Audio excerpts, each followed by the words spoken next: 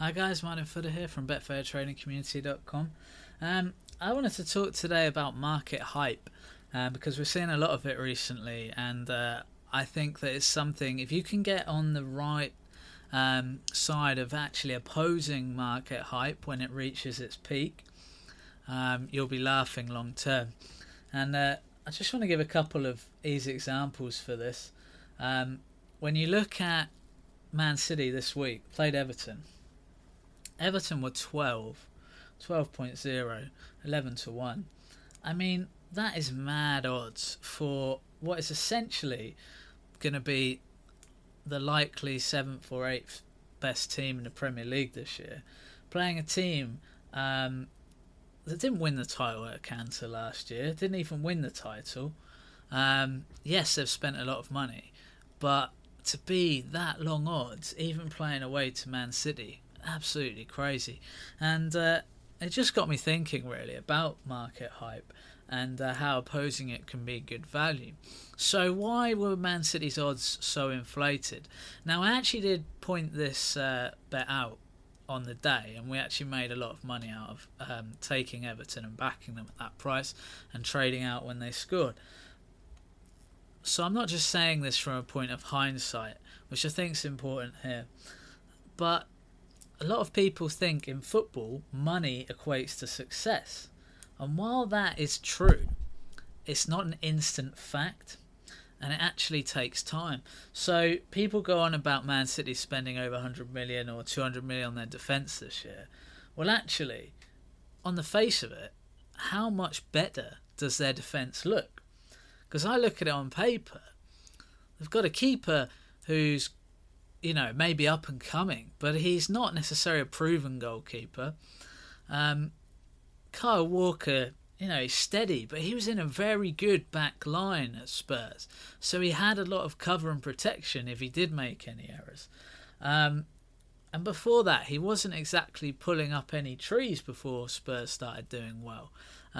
So, again, the money's been spent, in my opinion, far too much money. But has it massively improved that back line? I don't particularly think so. But on top of that, signings don't just gel together overnight, especially playing at the back. So they've got to learn to play together. They've got to pick up each other's movement and positioning, things like that. So to suggest that Man City were just going to stroll the start of this season was quite frankly for me ridiculous, when actually, let's be honest, Pep struggled in the Premier League last year. Ironically, they actually started really well last year, but after that, they were very ordinary at times, and they definitely weren't the Pep Guardiola team that people were expecting. So this year's big for them. But again, the market has massively overreacted to the manager, the money that's been spent, when the hard, cold evidence of what's actually happened last season and the fact that signings do take time to gel in general, actually shows that maybe the odds shouldn't have been that mad. The fact Man City was such heavy favourites to win the league at the start of the season, again, made no sense to me, because I actually tipped Man United at, I think they were 5.0, and the reason was, part of the reason was that Mourinho's got a few pieces in that he needed, but we're talking about proven Premier League players. He's already got a strong goalkeeper. So, and Bailly coming back from injury, he looked very impressive last year. That is a strong looking squad. Matic, absolute steal, as I'm sure most of us know. And Lukaku, he's got so many goals in the Premier League that you kind of knew he was just going to fit in pretty quickly there. He's just a goal scorer. So, again, now they've done all that business, yet they were actually quite far behind Man City in terms of odds. Man City were around the 2.5 mark by the start of the season. And again, United were at 5.0. Makes no sense to me. But there you go, you take these things on and you often do well from them. It's market hype, it's people hyping up things. So the second example I want to give of this is this weekend. And as people know, Floyd Mayweather and Conor McGregor are going to fight. I'll say fight because I don't think they'll box. I don't think this is a boxing match. I think it's a bit of a farce. But Floyd Mayweather, potentially the greatest pound-for-pound fighter, certainly for the last 20, 30 years, is fighting someone who's never fought a professional boxing match. Okay? Now let's get that into our heads first, because somehow people have forgotten this. They've totally forgotten this fact. And that is a stone cold fact. Now, okay, Conor McGregor fights in something called UFC. Totally different to boxing. People say, oh, they're both fighting. It's not. I'll tell you what it's the equivalent of. It's the equivalent of thinking that someone who plays rugby, who's never ever played American football or something like that, will go in next season, train for a couple of months with one of the NFL teams, and be better than Tom Brady at quarterback. That's how crazy this is, right? Because it's the same ball. They throw a ball. Ridiculous. But I can't really complain, because Mayweather's price has hit a peak of 1.29 when I've seen it, which is crazy. Absolutely. I mean, I'd have him, and I think I'd be being generous. I'd have him at 1.02. And that's just in case, I don't know, some tragic event happens to him in the ring, like he has a heart attack randomly. I mean, if this is a true boxing match, there's only one winner. Is Mayweather really going to throw away a 49 win record when he could get to 50 against someone who's never boxed? I mean, this is a great opportunity to get to the 5-0, isn't it? And potentially go down as the greatest of all time. That's what he wants to be. It's not just about money. I'll never believe that, no matter what people try and say. But the hype train goes on. McGregor's a great speaker, so he can give it the hype. This happens so often in boxing, where reality is a boxer is priced at a reasonable price at the start when the market opens. But Sky do their coverage, Vegas does their coverage, we have this press conference nonsense, the underdog will talk a great game, and for some reason, nearly always, the underdog's price comes in before the fight. And actually, often, you can get value because of it. Now, I took Mayweather last year, I think 1.66, something like that, to beat Pacquiao. And I loved those odds, right? I loved 1.6.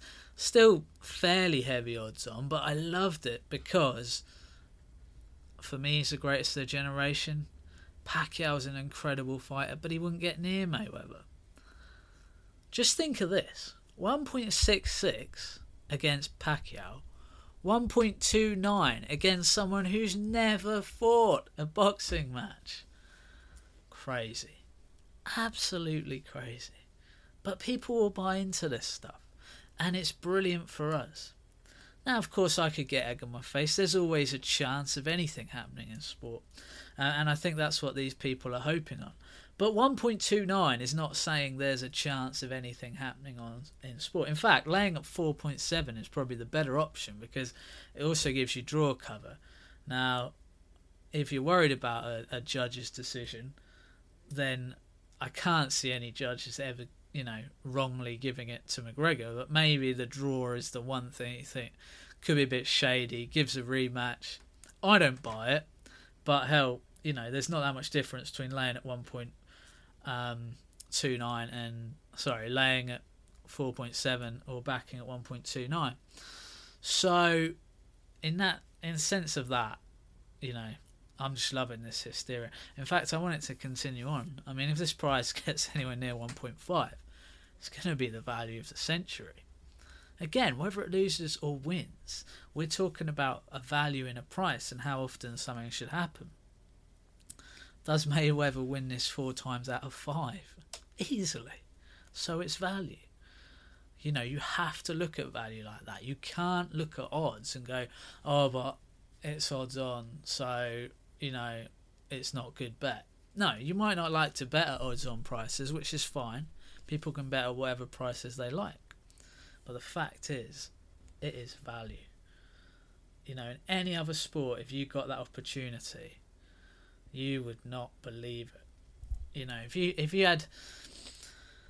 I mean, I'm trying to think of a modern rugby player off the top of my head, and rugby's not my favourite sport, I must admit. Say Johnny Wilkinson in his heyday. If you had him go into the NFL and said, right, 2 months you're going to have a throwing competition, accuracy, against Tom Brady. I mean, come on. This is what this is like, and don't let anyone tell you otherwise, because they'll try, because they've got to sell the fight. You know, this is what people forget, people have got to sell this stuff. Apparently, Paddy Power will be at a big loss if McGregor wins. Now, normally, they want a favourite to lose, but in this case, lots of mug punters are backing McGregor, and it's not clever money. Don't trick yourself. It's mug punters, a lot of it. And it's amazing how this hype can affect a market. Now, if you agree with me or not on either of these two examples, there will still be other examples of it. Things that you will see where you think, why is this price so short? Why is this price so big? I would encourage you to study markets, get a grasp of where the odds should be, and when they're not there, take advantage of it.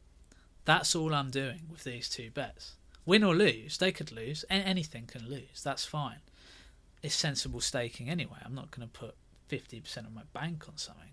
Even at 1.29, it's still going to be max 5%. Maybe a little bit more, but not much more. It's not a bank killer. But don't be afraid to take on markets just because you think, oh, but I might be wrong or I might have missed something. Do your research, and if you found that is the way it is, and that you have spotted something, take advantage of it. Because the amount of times I see people say, oh, I looked at those odds and I was tempted, oh, I thought that price was too big, but I still thought the other team would win, but the other price was too big. Well, we're playing a game of percentages here. We're not saying who will win. We're saying, right, do Everton win that match, you know, one time in 12? Well, I'd say so. One time in 10 maybe, one time in 9, one time in 8. I'd have priced it around 7-1. So it's value. Now I'm still saying that 7 out of the 8 times they're not going to win. But I'll still take that bet all day long because it's value. And that's understanding the value principle of saying that if odds are that way, and if the odds are wrong, you've got to take advantage of it. If you can get 100-1 shot at 1,000-1, you should take that bet all day long. It's simple maths. But people won't. Because they're so, you know, I'll lose it 99 times out of 100. Sure. But on that 100th time, you've won 999 units. So you're still 899 up. You know, you've got to think about it that way. And there's a lot of short-term thinking in betting. I just been a goal on a match I was watching. There's a lot of short-term thinking in betting, which is, I think, often a problem. But you've got to think long-term. And that's why I think that, again, whether you disagree or agree with the examples I've given, there will be examples you find. These are just from this week. So keep winning, keep value on your side, and you won't go far wrong. Okay, guys, I'll get some more podcasts up soon, and have a good weekend.